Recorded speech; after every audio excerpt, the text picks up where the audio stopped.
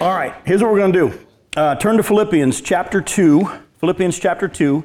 I'm going to try to cover tonight in the time that we have two sections, verses 19 through 24, and then verses 25 through 30. Now, I'm going to read to you verses 19 through 24, and we're going to begin to break those down after we finish the section we were at last time. All right, there's just two verses at the very end that Paul says something that we just can't skip over. But what we're going to do now is go into chapter 2, verses 19 through 24, and I'll read it to you, and then we'll deal with chapter 2, verses 17 and 18, and flow right into the following verses that we're reading. Paul says, I hope in the Lord Jesus to send Timothy to you soon, so that I too may be cheered by news of you. For I have no one like him who will be genuinely concerned for your welfare. For they all seek their own interests, not those of Jesus Christ. But you know Timothy's proven worth, how as a son with a father he has served with me in the gospel. I hope therefore to send him just as soon as I see how it will go with me. And I trust in the Lord that shortly I myself will come also. All right? Now, as you know, if you've been looking at this study, Paul at the beginning in chapter 1 said that he wasn't sure whether or not he was going to live or die. He's wrestling with what was going to happen to him as he was in this prison. He said, if I go and die and I go with be with Christ, that's awesome. That's the best. Yet, if I stay in the body, that's more fruitful labor, and I get more reward in heaven for what God does through me in these days that he leaves me on the earth. And then he says, knowing this, I kind of think I'm supposed to stay and help you in your progress in the faith. Yet, as you know, as you keep reading, you'll see him still kind of wrestle with this issue, because he doesn't know for sure. God hasn't given him a word, yes, you'll be released, or no, you won't. He just knows that there's a possibility he could be put to death here. He doesn't know if this is his last imprisonment. Yet he's sensing that God hasn't said that this is the time. Now, if you do a study of Paul's life, you know, you go to 2 Timothy, the last book that we have that he wrote, he knew at that moment that his time was up. He said, I finished the race. I fought the fight. I know that this is it. I'm being poured out like a drink offering is what he said. In this instance, he's at this moment not really sure. If you were to ask him to pin it down, he would lean toward that he was not going to die and that he was going to be released from this imprisonment, as you'll see. But look at verses 17 and 18, and he makes an interesting statement here, and we just can't leave on and head on to the next section without dealing with what we didn't get to in the last time we were together. Paul says in verse 17 of chapter 2, even if I am to be poured out as a drink offering upon the sacrificial offering for your faith, I am glad and rejoice with you all. Likewise, you also should be glad and rejoice with me. Now, look at what he just said. He said, if I'm to die in this process of being used by God, remember we looked last time we were together at how they were his sacrifice. Paul had a plan for his life. He was going to move up in the realm of the Jewish leaders and the Pharisees, and he was trying to be a Pharisee of the Pharisees, and he had a zeal for his people and to be in leadership. Yet God had a totally different plan for his life. Actually, Galatians chapter 1, verse 11 and following shows us that Paul then realized God had set him apart to be a preacher to the Gentiles before he was even born. And we've looked at the fact that as part of our life, what it really means to surrender to the Lord Jesus Christ is not only just receive his forgiveness for salvation, but to also understand that he has a purpose that he wants to accomplish for each and every one of us. And it's different for each of us. And that's one of the problems with the church. We try to make everybody look alike. But at the same time, in order for us to be willing to go where God wants us to go, we have to lay down the plan we had for our life, correct? Amen. How many of you, show of hands, your life has gone exactly like you had in mind? Exactly. And Paul's come to realize now that here he is, this guy who had this plan to just move on up the ladder in the Jewish leadership. He's now sitting in prison, hated by those same people he wanted to be respected by. Though they're chasing him all over Southeastern Asia. They're chasing him all over that area, trying to kill him. And he said to them in verse 14, do all things without grumbling or disputing, so that you may be blameless, innocent children without blemish, children of God without blemish in the midst of a crooked and twisted generation, among whom you shine as lights in the world, holding fast to the word of life, so that in the day of Christ I may be proud that I didn't run in vain, even if I'm to be poured out as a drink offering upon the sacrificial offering of your faith. Look at what he says. He says, you guys coming to faith, God did that through me, and that is my gift to him. That is my sacrifice to him. Because this wasn't the life I had in mind, but this is the life he had in mind for me. And the fact that you guys have come to faith, that's my offering to God, because I'm just being used to him the way he has in mind. And then he says this,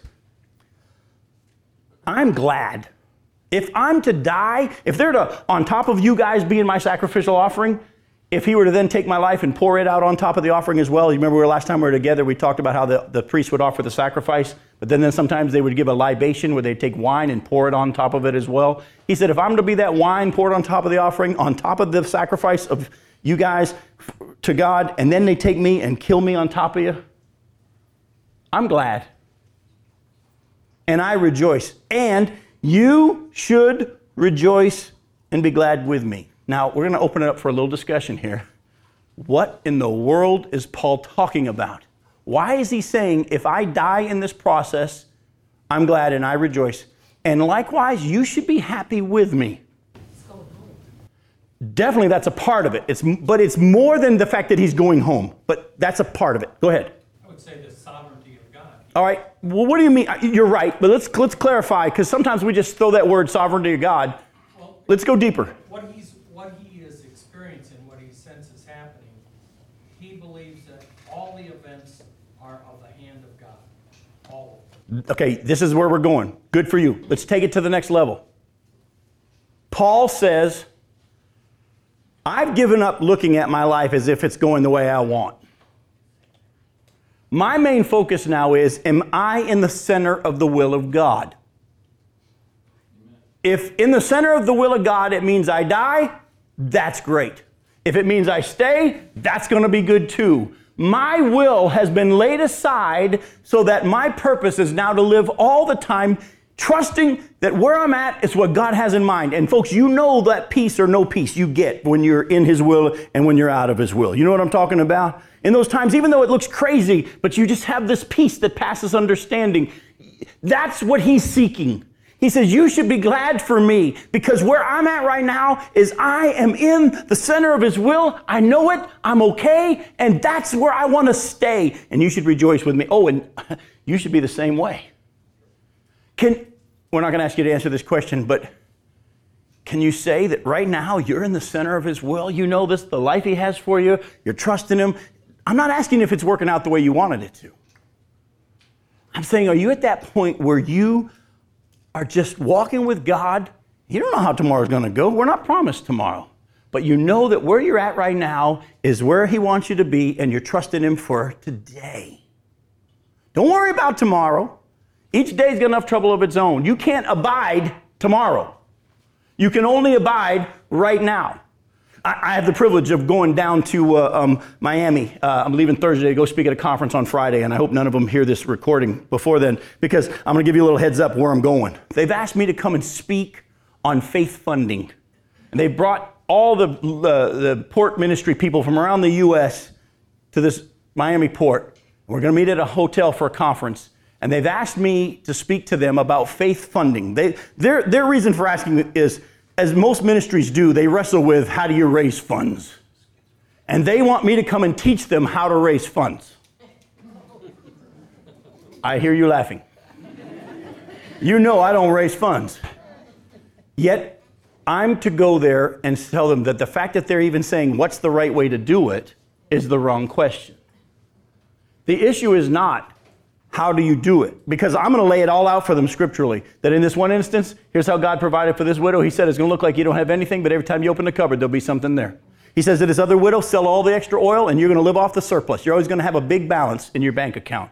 He says to this, Ezra says, when he goes to rebuild the walls of Jerusalem, he says, I don't want any help from anybody. I want the glory to all go to God. Yet Nehemiah, doing the exact same thing, called by God, said he prayed to the Lord and then he asked for help. So which is it? Do we just trust God and don't ask anybody like George Mueller? Or do we ask people? If you remember, there's some guy that taught you that God doesn't duplicate His methods. And the issue is not, how do we do it? The issue is, are you walking with Him today? Are you doing what He's asked you to do in this situation? What we do even in Christian ministries is fall into this mindset of focusing on, how do we do it? I just want to do it right. God, just tell me how to do it, and I want to do it right. And we think that's the way you always do it. And we fight with each other, don't we? Don't we fight with each other as Christians over how to evangelize? Because how God had us do it in that instance, we saw success, and we think that's the way God has us to witness. And we write our books on this is the only way that you're really supposed to witness. Or when it comes to worship, or music, or preaching, We keep falling into, we want to, just tell me how to do it. I want to go and encourage them and say, the question is not, what's the right way to do it? The question is, what's God telling you in your ministry right now? If you stay in that place, you'll be in the center of His will, whether you live or you die, whether the money comes in or it doesn't come in. By the way, isn't that what somebody here in Philippians chapter 4 says a little bit later on? I've learned the secret of being content. I know what it is to have plenty. I know what it is to be in want. The secret is not whether or not I have a big bank account or not. The issue is Christ. Christ in me, strengthening me to do whatever it is He's asked me to do. And that's why He's sitting in prison and He says, look, I don't know. I kind of lean toward the fact that I'm not going to die, but if God chooses that I die, that's cool. I'm glad, and you should be glad with me because I'm where I belong. I'm going to ask you again. Don't have to answer it now. Are you in the center of His will? Are you living right now what He has for you to live, the life He has? Don't worry about where you're going or whether or not how you even got there.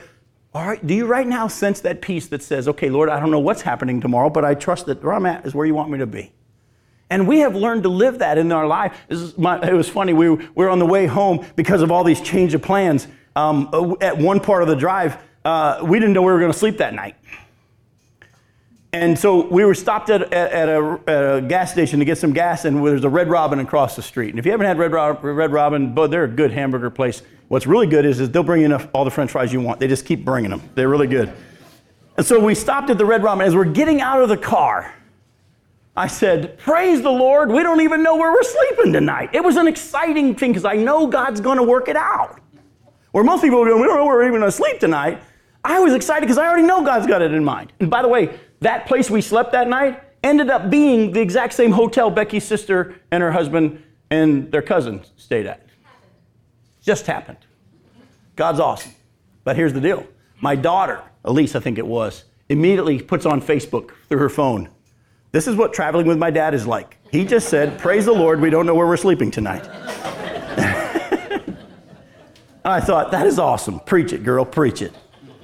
Now, let's move on into chapter 2, verses 19 through 24. Paul says, I hope in the Lord Jesus to send Timothy to you soon.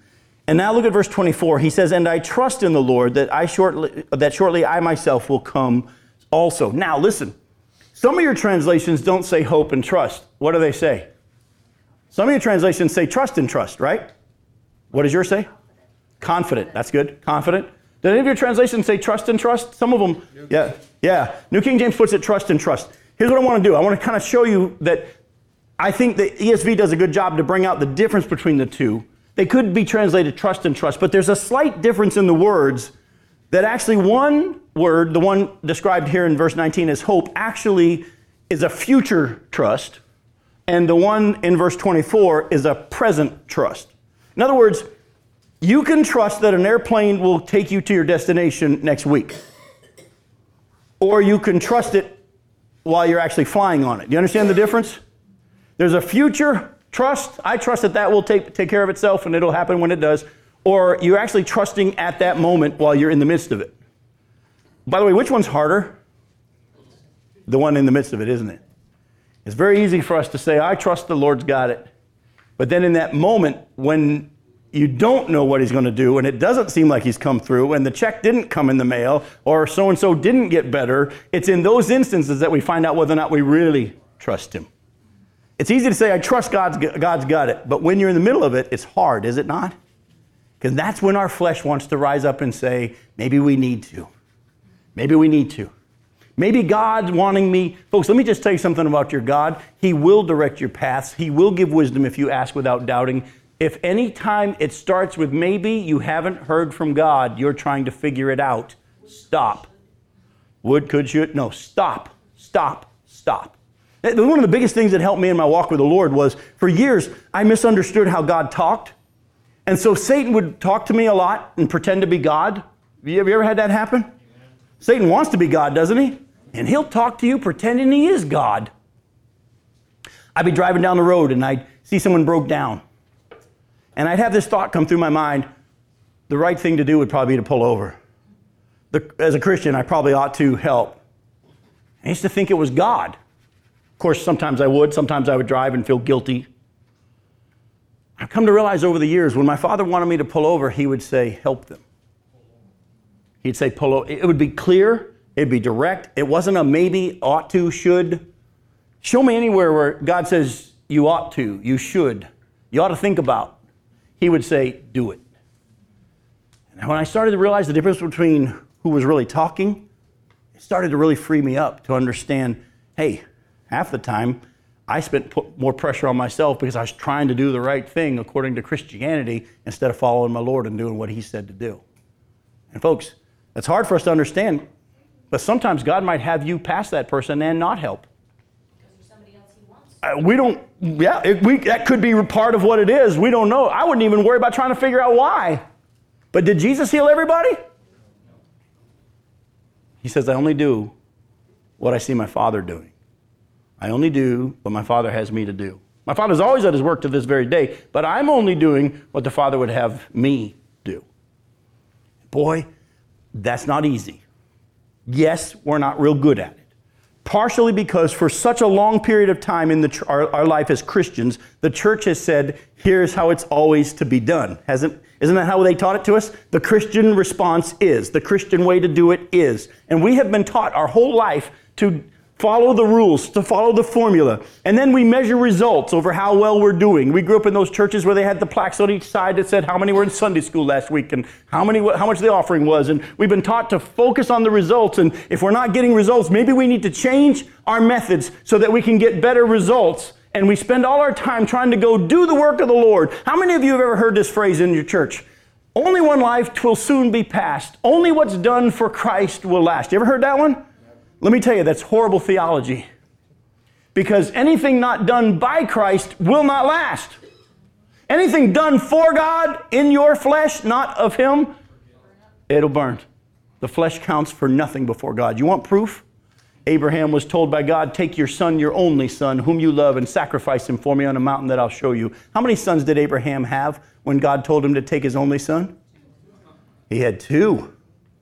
No, they say, well, it says your only son whom you love. He only loved. No. He loved them both. Because in chapter 17 of Genesis, Abraham cries out to God and says, oh, that your blessing will come through Ishmael. And God says it's not him. Don't hear me wrong. God loved Ishmael. He cared for Hagar. He provided for them when they were chased out into the desert by Sarah. He provided food and water, and he cared for them. But Ishmael was made by Abraham's effort of the flesh. And the flesh counts for nothing before God. Only one life will soon be past. Only what's done through or by Christ will last.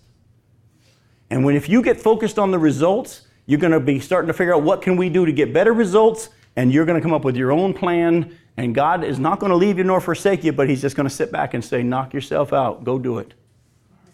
And folks, I don't want to live like that anymore. I spent too many years of my life trying to do for God. And now we're reaping the joy of, we don't know where we're going to sleep tonight. We don't know what's going to happen next. But I can tell you, this is cool. And I'm trusting him in the future. And I'm trusting him now. And there is a difference. Are you there both places? Are you there both places? All right. Paul then spoke of wanting to send Timothy to them. Remember back at the beginning of the letter, he says, Paul and Timothy to the church in Philippi. First of all, Paul saw Timothy as someone like himself who would be more focused on others than himself. And Timothy had proven himself to be one who lived out what Paul was challenging the Philippian believers to live. He could be used by God and Paul because he was usable. Now, I'm going to take you to a passage of Scripture that Satan's going to want to try to make you feel guilty and condemn you with. I don't want you to read it that way. I want you to just let the Spirit of God show you the truth of the passage. Don't fall under condemnation, because there's no condemnation for those of us who are in Christ Jesus. But go to 2 Timothy chapter 2. And I'm going to read to you verses 14 through 21.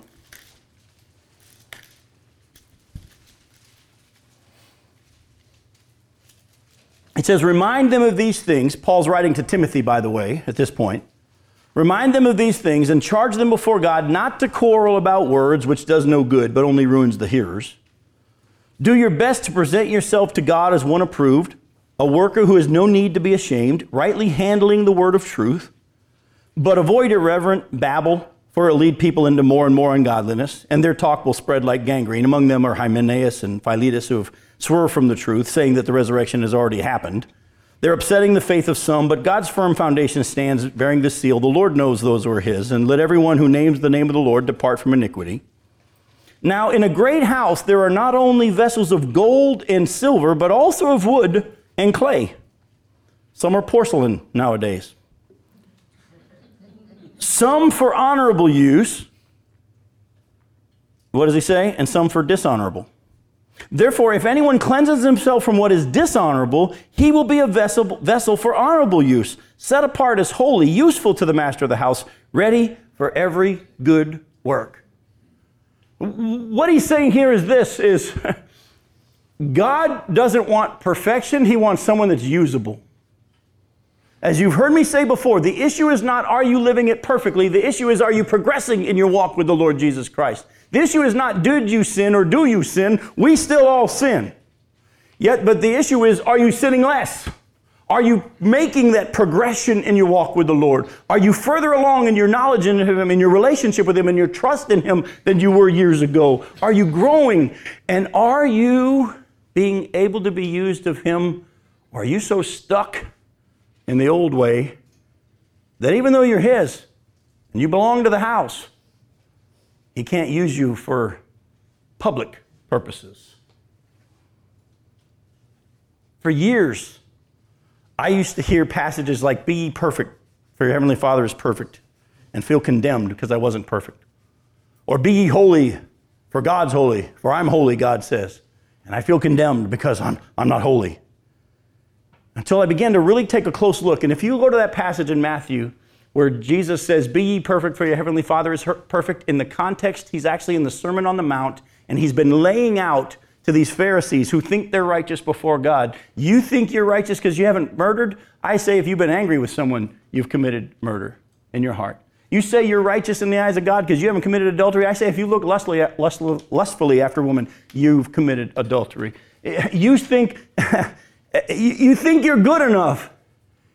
If you think you are good enough, you want to be able to be with God, you got to be perfect as God. The passage was not being said by Jesus to tell us how to live. As many people have said, Jesus said, be perfect. No, in the context, he was saying, you want to be righteous in and of yourself? You think you're good enough? You have to be perfect. What was he saying? Once you realize you can't be perfect, you're ready for this salvation that God offers. Oh, and that passage in Peter that talks about be ye holy, for I'm holy, all it simply means is not pure in what you do, but set apart. The word holy means set apart. It's special. It's not like the others. I've got a tie that's holy.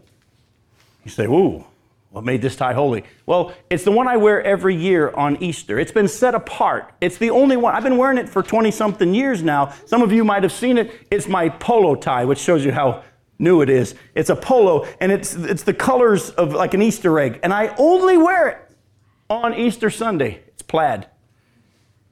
It's been set apart for a special purpose. And when God says, be holy, for I'm holy, he's saying, set yourself apart for the purpose for which I have, just like Jesus did. Did Jesus try to be everything to everybody? Even when Mary and Martha said, Lord, the one you love is sick, he didn't move. He wasn't trying to make everybody else happy. He was living what the Father told him to do. When his brothers made fun of him in John chapter 7 and said, hey, if you're going to make yourself a public figure, why don't you go ahead and show yourself at the feast? And he said, for you, any time is right. For me, it's not the time. So God, when he talks to us about being useful for honorable purposes and being holy and set apart for his purposes, he's not saying, are you living perfectly? He's saying, are you moldable? Can God use you? Or are you so stuck in how you think it ought to be that he can't use you? That's all it is. Are you teachable? Oh, by the way, you want to talk about being moldable and teachable and humble and willing to lay down not my plans for my life, but what God has in mind? Go with me to Acts chapter 16 and look at what it says here about Timothy, this guy that he's recommending to them. You want proof that Timothy is moldable? Acts chapter 16, look at verses 1 through 5. It says, Paul also came to Derbe and to Lystra. A disciple was there named Timothy, the son of a Jewish woman who was a believer, but his father was a Greek. He was well spoken of by the brothers at Lystra and Iconium, and Paul wanted Timothy to accompany him, and he took him, and what? How old's Timothy at this time? He's a young man. I thank God my circumcision happened 8 days, or actually not even 8 days after I was born, because I don't remember it.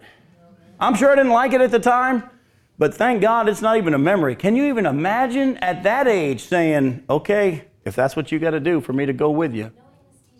Yeah. Paul wanted Timothy to accompany him. Yeah, spoken like a woman. Is that what? And he took him and circumcised him because of the Jews who were in those places, and they all knew that his father was a Greek. As they went on their way through the cities, and they delivered to them the observance of the decisions that had been reached by the apostles and the elders who were in Jerusalem. So the churches were strengthened in the faith, and they increased in numbers daily. Now, if you know the story, what happens next here in Acts 16? Not quite. He wants to go into Asia. The Spirit won't let him. Tries to go into Mysia. The Spirit said no. Has the dream of the man of Macedonia saying, come and bring the gospel to us. So then they knew this is where God wanted us to go. And they went to Macedonia. They don't know where yet. Again, they're living in that, Lord, what would you have us do now? They didn't show up in Macedonia with their plan book of how you go and evangelize a city. They didn't have their formula all mapped out. Some of our ministries have put together, here, when you get to a city, here's what you do. No, there are principles that God's given, but we have to learn to listen. He went into the city looking for people who are being drawn by the Spirit of God. So he goes to a place of prayer, finds it down by the water. There are some women there, and they began to share the gospel, and God began to show that that's where he was at work, and Lydia becomes saved. And by the way, who's with him when all this happens? Timothy. The church in Philippi knew who Timothy was. Oh, well, look at verse 22. Of Philippians chapter 2. Look at verse 22. He says, but you know Timothy's proven worth. How as a son with the Father, he has served with me in the gospel. And I therefore hope to send him soon, as I see as how it'll go with me. Now, the people in Philippi knew who Timothy was because he had actually been there during those whole time that Paul was in Philippi. And so I want to kind of go down this road for just a little bit. I don't want to go into it too much because I don't want you to turn into the latest formula. All right? How did Timothy grow into someone Paul could send in his place? That's a question. How did Timothy grow into someone that Paul could send in his place? How did Timothy learn in the ministry in such a way that Paul could feel confident that he was able to go do what it is as he would send them to him in his place to go and encourage them and to teach them. And certain places later on, he sends them to another place to be a pastor of a church. How did Timothy get there? He saw Paul living it. Keep going. His protege. He became a protege. It was kind of like a protege. He was mentored. They did it side by side. Folks, again, please don't turn this into the latest formula for discipleship. But there's some principle here. There's some truth here that you need to let the Spirit of God show you how to apply it. But, well, I put in my notes here. I thank God for Buford Easley. Buford Easley was used of God. Man, can't even talk about it without crying, but he was used of God in my life in this way. Oh, I had been called by God when I was 13. I didn't really surrender to his call to preach until I was 16. Sorry, not 16, 19, 6 years later. And I served as a youth pastor at a church in Palm Bay, and then youth pastor in Atlantic, then back again the next summer as a youth pastor at that church in Palm Bay, and then went off to seminary. And when I showed up at seminary, the very first Sunday, I went to this church that God kind of showed me where he wanted me to go, and I went to this church on a Sunday evening, and I walked up to the senior pastor afterwards. You have to realize it was a big church. They had 7 pastors on staff, and they had about 1,500 to 2,000 people on a Sunday morning. And I walked straight up to him after the service, and I said, I'm a brand new seminary student. My name's Jim Johnson, and I've been a youth pastor in 3 summers at a couple different churches, and God's called me to preach, and I want experience. Would you let me come to work here? And he said, show up tomorrow morning, 9 a.m. Floored me. I was like, Now you have to realize in seminary there's no classes on Mondays because a lot of the pastors that are in seminary travel long distances on the weekends to go pastor churches all over the South. And there in New Orleans, there's no seminary on Monday morning. And so Monday morning I showed up at Buford Easley's office with the Bible in my hand, ready to go. I said, what do you want me to do? He said, oh no. He said, you see those buildings out there, portable buildings? We need to tear them down because we're going to be building new ones. He said, but I don't do things like a lot of people. He said, I'm an old country boy from Holcomb, Mississippi. And there's a lot of good material in those buildings and we could reuse them. So he said, there's a dumpster trailer there next to you. He said, when you get up on the roof, just take the shingles and the nails off and throw them in the trailer. But when you get to the plywood, he said, don't ruin the plywood. There's 4x8 sheets of plywood. We could use that again. Pull the nails carefully and stack all the plywood on the ground. When you get to the trusses, you'll see 2x8s and 2x6s. And I want the 2x6s in one pile, 2x8s in another.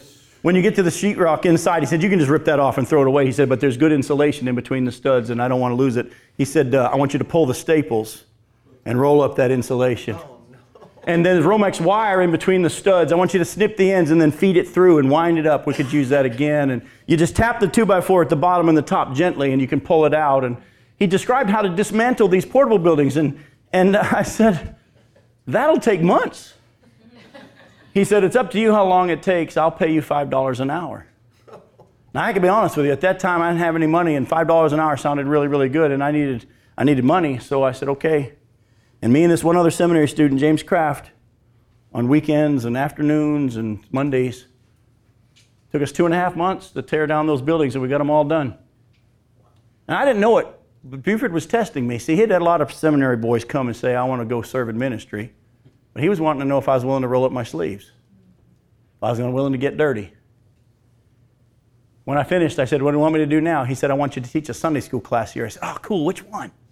He said, it doesn't work like that.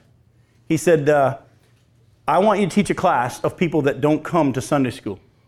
He said, we get a lot of folks that come every Sunday for worship, but they don't come an hour ahead of time for Bible study. I want you to get them in your class. He said, oh, by the way, he said, you can't take from any other class. And he gave me a list of people that weren't coming to Sunday school. And I started making phone calls and house visits. And I'd say, you come every week for worship, but you don't come for that time ahead of time to study the Bible. Why not? And they'd say, well, I'm afraid someone's going to ask me to read, and I can't say Mephibosheth. And I'm afraid someone's going to ask me a Bible question. I don't know the answer. I'm afraid someone's going to ask me to pray. And I said, what if I designed a class where I just taught you the Bible? I never asked you a question, and I didn't ask you to read, and I didn't ask you to pray. They said, we come to a class like that. And God started to do a work, and that class grew to be the second largest class in the whole church. The only one bigger was the senior pastor's Sunday school class. And during those years, while I was in seminary, Buford took me under his wing. As that class started to grow, he called me into his office. He said, I want you to do us a favor. I said, what's that? He said, I want you to come on staff. I said, oh, cool. What will be my title? We got to minister youth, minister children, minister young couples, minister music. What's mine? He said, your title will be associate pastor of everything I don't want to do and everything I can't. And he literally made me his right-hand man. Here I was, brand new, still wet behind the ears, first year seminary, and now I'm on staff part-time at this big church, and I'm literally the senior pastor's right-hand man, whatever. I'm kind of over the other guys. I mean, give you an example. We're sitting there in staff meeting one day, and Shell Oil Company calls. And they said, we want Buford to come and teach a Bible study to the employees in the cafeteria for the Shell Oil Company at One Shell Plaza, downtown New Orleans, for anybody that wants to come. He said, okay, I'll be there. He hung up the phone. He turned to me. He said, Jim, you're teaching Bible study at Shell Oil Company on Monday. I said, I just heard you tell them that you were going to be there. He said, they'll figure out that you're not me when you get there. Next thing you know, I'm teaching Bible study for Shell Oil Company. I'm preaching on the radio, on TV. We had our own TV taping studio, and I had a cable TV program, and my head started to get big. I wasn't ready for ministry like I thought, but Buford had to keep bringing me along. I thank God for Buford Easley. I thank God for Daryl Stanford. Even in those years when I was there at Indialantic, I was kind of just thrown into the fire. I didn't know what I was doing, but Daryl would work with me. Come alongside of me. He'd give me wisdom and say, I wouldn't do it that way. Have you thought about this? Have you thought about that? And he walked me through it. And, well, let me show you real quick. Go to Acts 17. I want to show you, as if you don't see it unless you take the time to really look and study. But throughout all these journeys here, starting in Acts 16, Timothy's there. And then he leaves him and then picks him back up. And well, let's take a look. In Acts 16, we saw him start and come with him through Philippi, and they stayed on. And look at Acts 17, verses 10 through 15. It says, the brothers immediately sent Paul and Silas away by night to Berea. And when they arrived, they went into the Jewish synagogue. Now, these Jews were more noble than the Thessalonians, than those in Thessalonica. They received the word with all eagerness, examining the scriptures daily to see if the things were true. Many of them therefore believed with not a few Greek women of high standing as well as men. But when the Jews from Thessalonica learned that the word of God was proclaimed by Paul at Berea, also they came there too, agitating and stirring up the crowds. Then the brothers immediately sent Paul off on his way to the sea, but Silas and Timothy remained there. Those who conducted Paul brought him as far as Athens, and after receiving a command for Silas and Timothy to come to him as soon as possible, they departed. So he's been traveling with them. Paul and Silas, as you know, have been with them together, and Timothy's there. And at some point, because of Paul's safety and for the sake of his life, they have to get him out of that town because the Thessalonian Jews are trying to get him killed in the next town. So they send him off, and they leave Timothy and Silas there. But Paul sends word from Athens, come visit. I want you to come catch up. Acts chapter 18, look at verses 1 through 11. After this, Paul left Athens and went to Corinth, and he found a Jew named Aquila, a native of Pontus, recently come from Italy with his wife Priscilla, because Claudius had commanded all the Jews to leave Rome. And he went to see them, and because he was of the same trade, he stayed with them and worked, for they were tent makers by trade. And he reasoned in the synagogue every Sabbath and tried to persuade Jews and Greeks. When Silas and who? Timothy arrived from Macedonia, Paul was occupied with the word, testifying to the Jews that the Christ was Jesus. And when they opposed and reviled him, he shook out his garments and said to them, your blood be on your own heads. I'm innocent from now on, and I'll go to the Gentiles. And he left there and went to the house of a man named Titius Justus, a worshiper of God, and his house was next door to the synagogue. Crispus, the ruler of the synagogue, believed in the Lord, together with his entire household, and many of the Corinthians, hearing Paul, believed and were baptized. And the Lord said to Paul one night in a vision, don't be afraid to go on speaking, and don't be silent, for I'm with you, and no one will attack you to harm you, for I have many in this city who are my people. And he stayed 1 year and 6 months teaching the word of God among them. So who's not with him for 1 year and 6 months as he does ministry in this town? Timothy. Oh, go to Acts chapter 19. Look at verses 21 and 22. In Acts 19, verse 21, it says this. It says, now, after these events, Paul resolved in the Spirit to pass through Macedonia, that's where Philippi is, and Achaia, and to go to Jerusalem, saying, after I've been there, I must also see Rome. And having sent into Macedonia 2 of his helpers, Timothy and Erastus, he himself stayed in Asia for a while. Now listen, this is not the time that Paul's talking about in Philippians, but he sent them there before. And so I want you to understand that Paul's saying, look, you know who this guy is, and you know how he's helpful me in ministry. And he says, I hope to send him to you. Just hope to send him to you. Now, how did he get that way? He'd worked side by side with Paul. He learned the trade, if you will. I hate to even use that term because it's not a trade. It's learning how to do ministry together. We send people off to seminary. And they take courses. Or we have discipleship classes in our church. And learning information is valuable to an extent. But does it really prepare us for ministry? Those of you that are involved in disaster relief, Duke, you can't learn that in a class. You can learn some things in chaplaincy training. But where are you really going to learn what it means to do ministry with someone who knows how to seek the Lord and follow the Lord? Working alongside of them. And in time, Paul said, you're ready. I'm going to send you on. Thank God for Buford. Because when I graduated seminary, I didn't want to be in New Orleans anymore. I'd been there for 3 years, and I'd had my fill in New Orleans, and I was ready to go preach somewhere in Florida. I wanted to go back to Florida, and I wanted to go be a preacher in the church. And Buford said, would you do us a favor? No, actually, first of all, he said, what are your plans? I said, here are my plans. I said, now that I'm graduated, I'm ready to go back to Florida and preach. He said, well, while you're looking, while you've got your resume out, would you do us a favor? Would you come on staff here full time? Now, again, I needed money. So I thought, okay, this sounds good. God knows how to work with us when we're stupid. And I stayed on staff. And I'm sending resumes out. Nobody's interested. And I'm ready to go. I mean, I'm tired of this place. I want to go. Buford said, 6 months later, he called me in his office and said, would you do us a favor? I said, what's that? He said, would you stop looking? Now, it was years later that I had this conversation with him after I'd already left there and gone to pastor in Chicago and then to Indiana. Before he died, and I knew he was dying, I wanted to go see him one more time before he died. I knew I was going to preach at his funeral. He'd already asked me to preach at his funeral. But I didn't want that to be the last time I saw him. So I made a trip from First Baptist Indiana when I was pastor and flew back to New Orleans to go meet with him one last time. He called me in his office and he said, Jim, when you graduated seminary and thought you were ready to go off and preach, you weren't ready. He didn't say to me at the time, you're not ready. He just said, we need you here. I thank God for him. And talking with the people in Chicago, even though they were looking for someone 55 years or older with so many years of experience, they didn't know how old I was, but they knew I wasn't 55. They said the reason why they considered me at that church, even though I didn't meet their qualifications, was because of the years of experience that I had at that church in New Orleans. Let me say this to you. I don't know what it is that God's doing in your life or how he wants to use you. It doesn't have to be some grand ministry or whatever it is. But the days you're in now are a part of that process. We keep thinking, when am I going to go do it? You are. You're in that shaping period. I loved the fact that when I finally resigned at Indiana and started off in this ministry, a lady ran up to Becky after my resignation that Sunday night and said, when did you know about this? Becky's answer was so awesome. She said, I knew when I married him. It just took a while. I knew this was what we were going to be doing. It just took a while.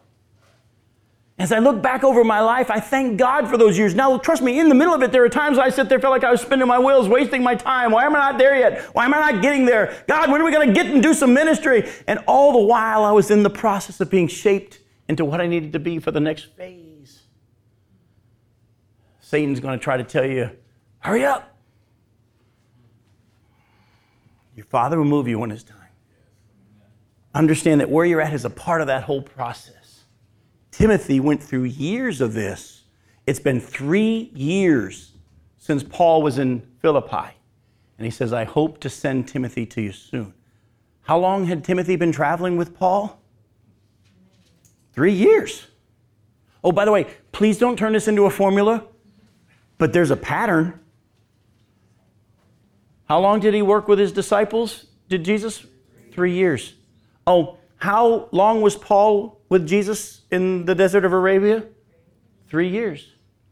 Oh, that time that Moses was being weaned and being taught on the lap of his mother. Remember, he had been given to Pharaoh's daughter, but Miriam says, hey, who's going to nurse him? I know a lady. And he was brought back to his mama.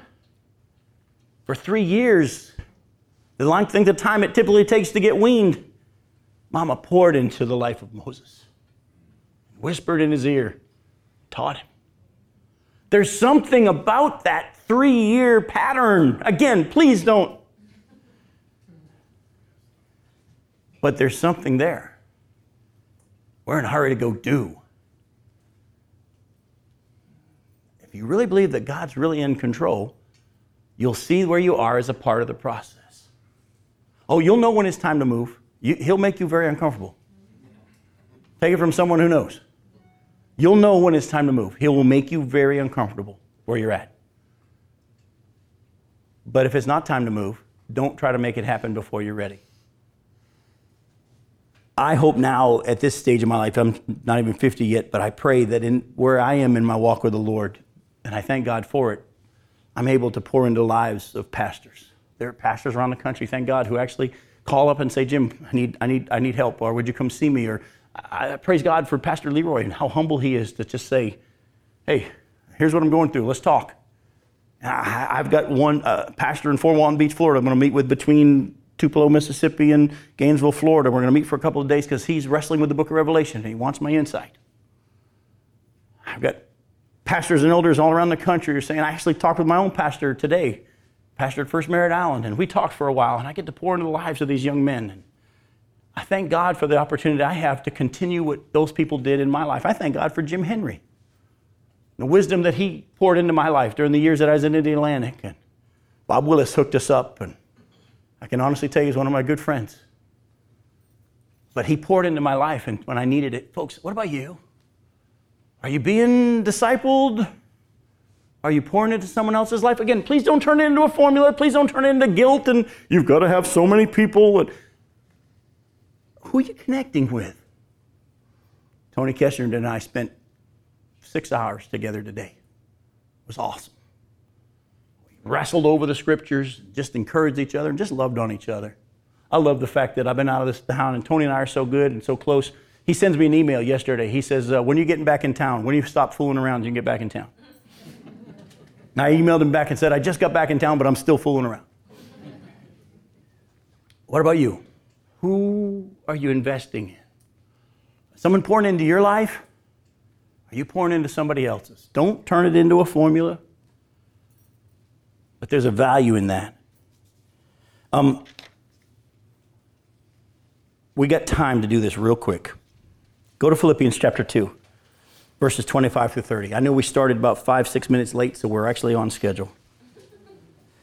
Philippians chapter 2, look at verses 25 through 30.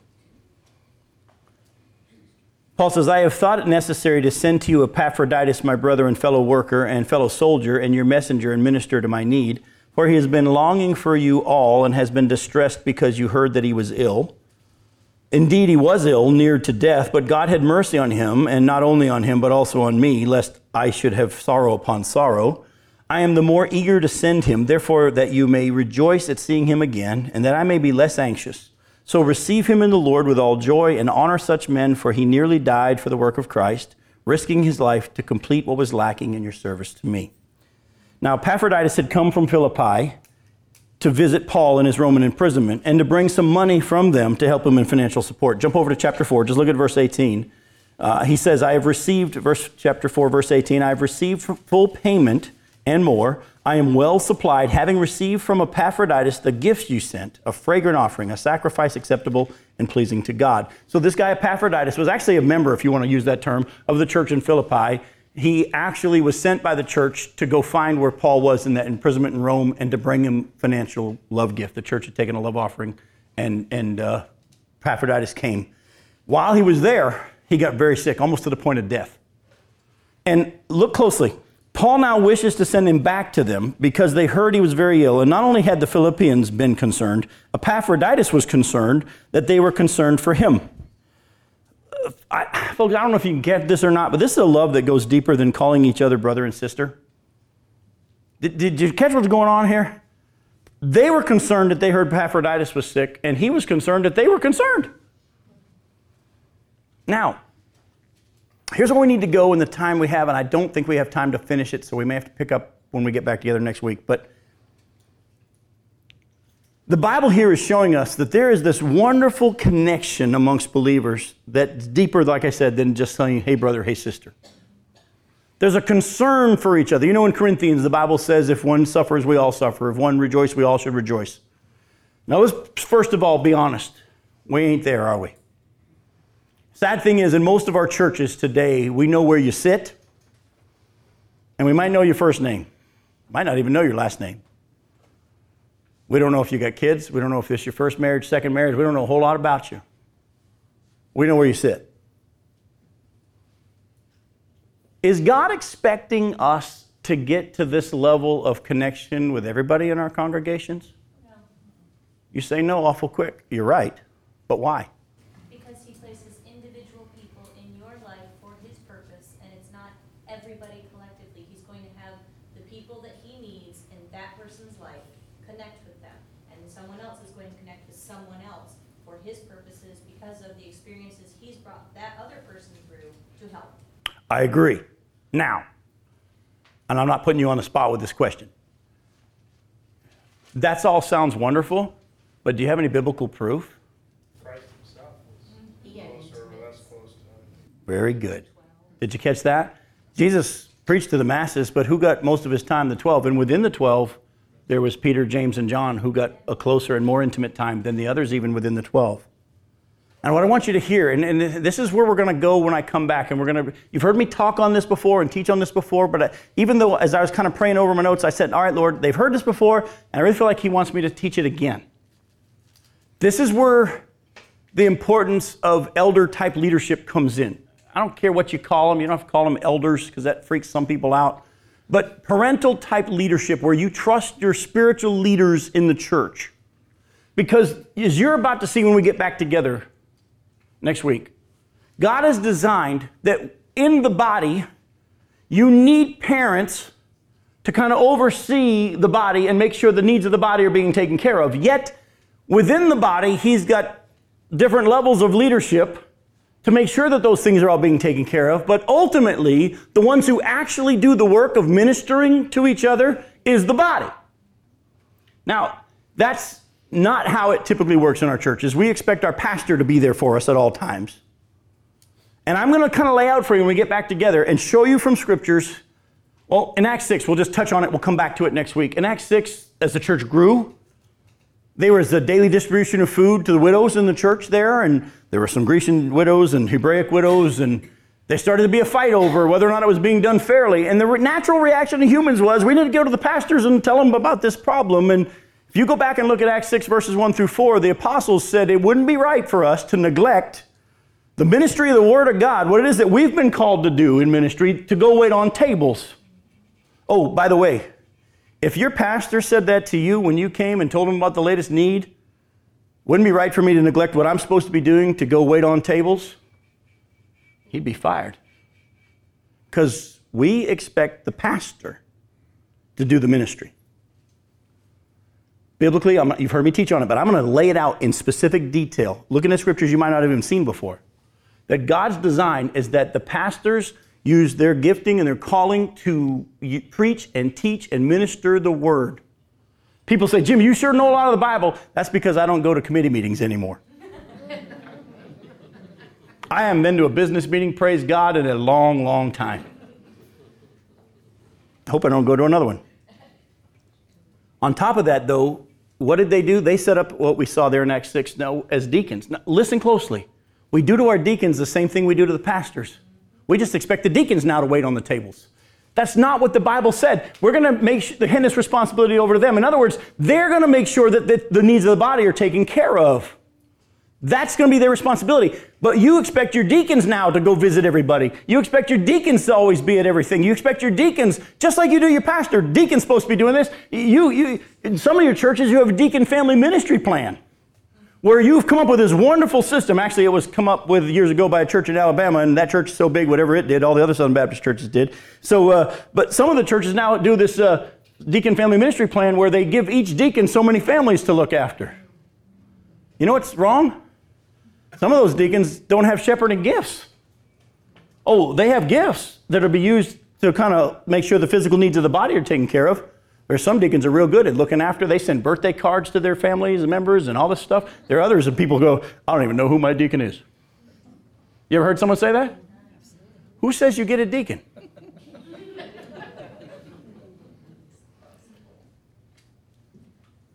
Go to Ephesians 4. We'll wrap up with Ephesians 4, and we'll come back to this whole topic next week.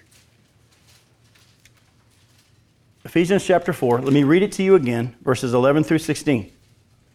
And he, meaning God, gave the apostles, the prophets, the evangelists, the shepherds and teachers to equip who for the work of the ministry? To equip the body, the saints, for the work of the ministry, for the building up of the body of Christ. If you ask most churchgoers today, whose job is it to build up the body? They'd say the pastor. That's not what the Bible says. And I'm going to prove it to you again in the context here. It'll say it again. The body is supposed to be building up the body, not the pastors.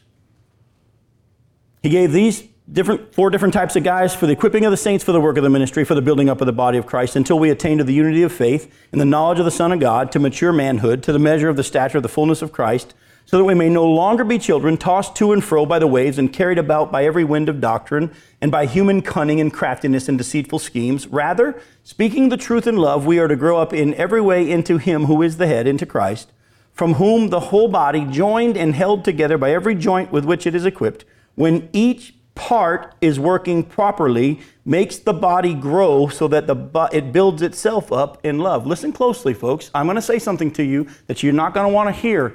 But if your church is unhealthy, there's a strong chance it's not the pastor's fault. There is a greater chance, according to the scriptures, that if your church is not healthy, it's because the people are not ministering to each other. Oh, trust me, pastors are guilty because a lot of pastors love to have their name on the church sign. A lot of them love to have their name on the bus. I'm going to ask you a biblical question. Who was the pastor of the church in Philippi? We don't know. You know why? Because the scripture doesn't say. Who was the pastor of the church in Corinth? Bible doesn't say. Oh, we know in the church in Antioch there were prophets and teachers, and it listed 5 guys who were in spiritual leadership of that church, but we don't know who the pastor was. Yet what do we do in our churches today? Our churches are known by, that's Brother so-and-so's church, that's Brother so-and-so's church.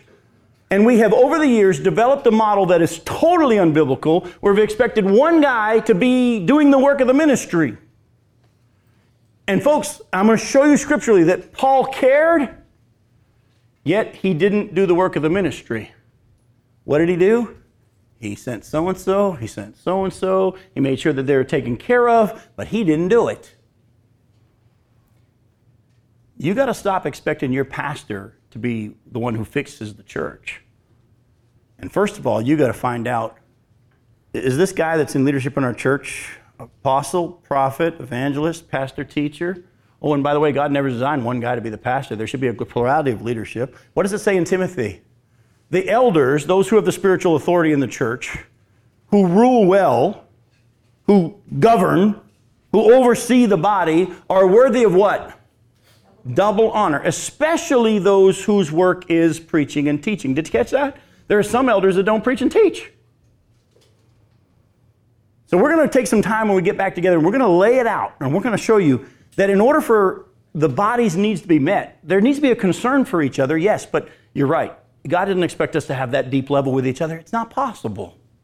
But if your church has healthy organizational leadership, however it plays out for each church to be different, and that should change as the people change and God moves them and they come and go. But is there a parental authority that spiritually is looking after the body? Are there older kids who are making sure the physical needs, those are the deacons?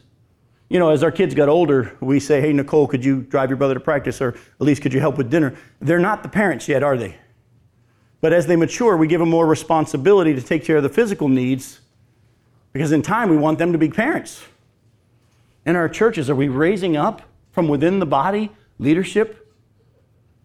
Or when we need a new pastor, do we put a search committee together to go look at a pile of resumes and do this? And then we expect that guy to come in and fix it. Oh, you know what? I think your church could function for a time very healthily without a pastor. If they've been taught the word and they're ministering to each other, the church will be pretty healthy. Again, you need that preaching and teaching, that continual instruction in the Lord, the oversight. But I'm telling you, if your church isn't healthy, chances are it's not the pastor's fault. Oh, is he guilty of some things? I'm sure. We all have a tendency to listen to people more than God. I can tell on your faces that even though you may agree with me, we don't like this one.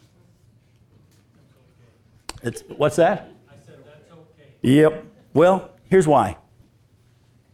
Let's just say, and I'll wrap with this. If you say you were raised in a home where mom and dad did everything, 40, 50, 60 years you were raised in that home, and mom and dad said to you, you don't got to help with the dishes, you don't got to cut the grass, you don't got to make your bed, we'll do it. And then finally, mom and dad woke up and sat Junior down at 60 years old, 70 years old, and said, Junior, we just realized we've been doing this wrong. You got to make your own bed.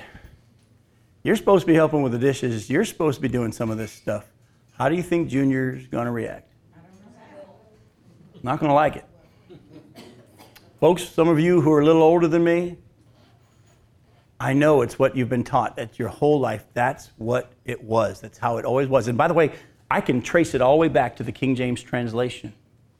Because back when that was the only English translation we had, when every church was using King James, if you go look at the passage I just read to you from Ephesians 4:11 through 16, this is how it words. He gave us the apostles, prophets, evangelists, pastors, teachers, for the equipping of the saints, comma, for the work of the ministry, comma, for the edification of the body. Did you catch that? According to the King James translation, because of where that comma is, it doesn't say the equipping of the saints for the work of the ministry. It says equipping of the saints, comma, for the work of the ministry, comma, for the edification of the body. Even though the further on in that context it says the body edifies itself, we missed it. And for the longest time, it read to us like the ministers, the pastors were supposed to be doing the work of the ministry for the building up of the body. Every single English translation since the King James, including the New King James, has come to realize that comma should never have been there in the Greek. If you understand Greek sentence structure, it should have never been there. All along, it should have said, for the equipping of the saints for the work of the ministry and the building up of the body. So, next week, we're going to take a little time to look at that scripturally and then move into our next section. But in order for us to go there, we have to look at it. The body's going to be healthy. We need our Timothys and our Pauls and those kind of folks. But you're to be building up each other. And that's where you come in. You've been hearing me say to you all this time, what does God want to do through you? What is your ministry? You don't have to get a 501c3. You don't got to start off and do. Where do you fit into the body? I know what Ken does. Ken loves to get in one-on-one relationships, and he likes to use his gifts of service and helps. And he took me and AJ yesterday out fishing. My knees are burnt because of Ken. But you know what? I thank God for it because that's one of his ministries. I got to spend time one-on-one with my son and out fishing. I won. I caught more fish. But it's only because of Ken using his gifts. It doesn't have to be some preaching, teaching, singing, whatever type of ministry. Where can you love on people and encourage them and bless them? I could go on and on. There's people all around here that are doing it in different ways. Jim with him collecting Bibles all over that go all over the world. But I want to encourage you.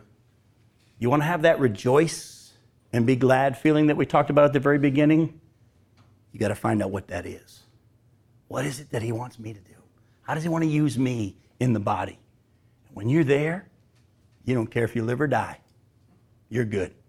Let's pray together. Father, again, thank you for this chance to come and to study your word. I thank you for the fact that we're living in a day and age that we can just send out an email and everybody can show up. We didn't have to do smoke signals and stuff like that to try to get a hold of each other. Thank you for what you've done in allowing so many people to be able to be here tonight. Thank you for Chris and the way that you've been using him and his gifts so that people can catch up with us if they're out of town and listen to this. And as he puts it on the website tomorrow, it's going to immediately go to so many different people's iPads and iPods and whatever.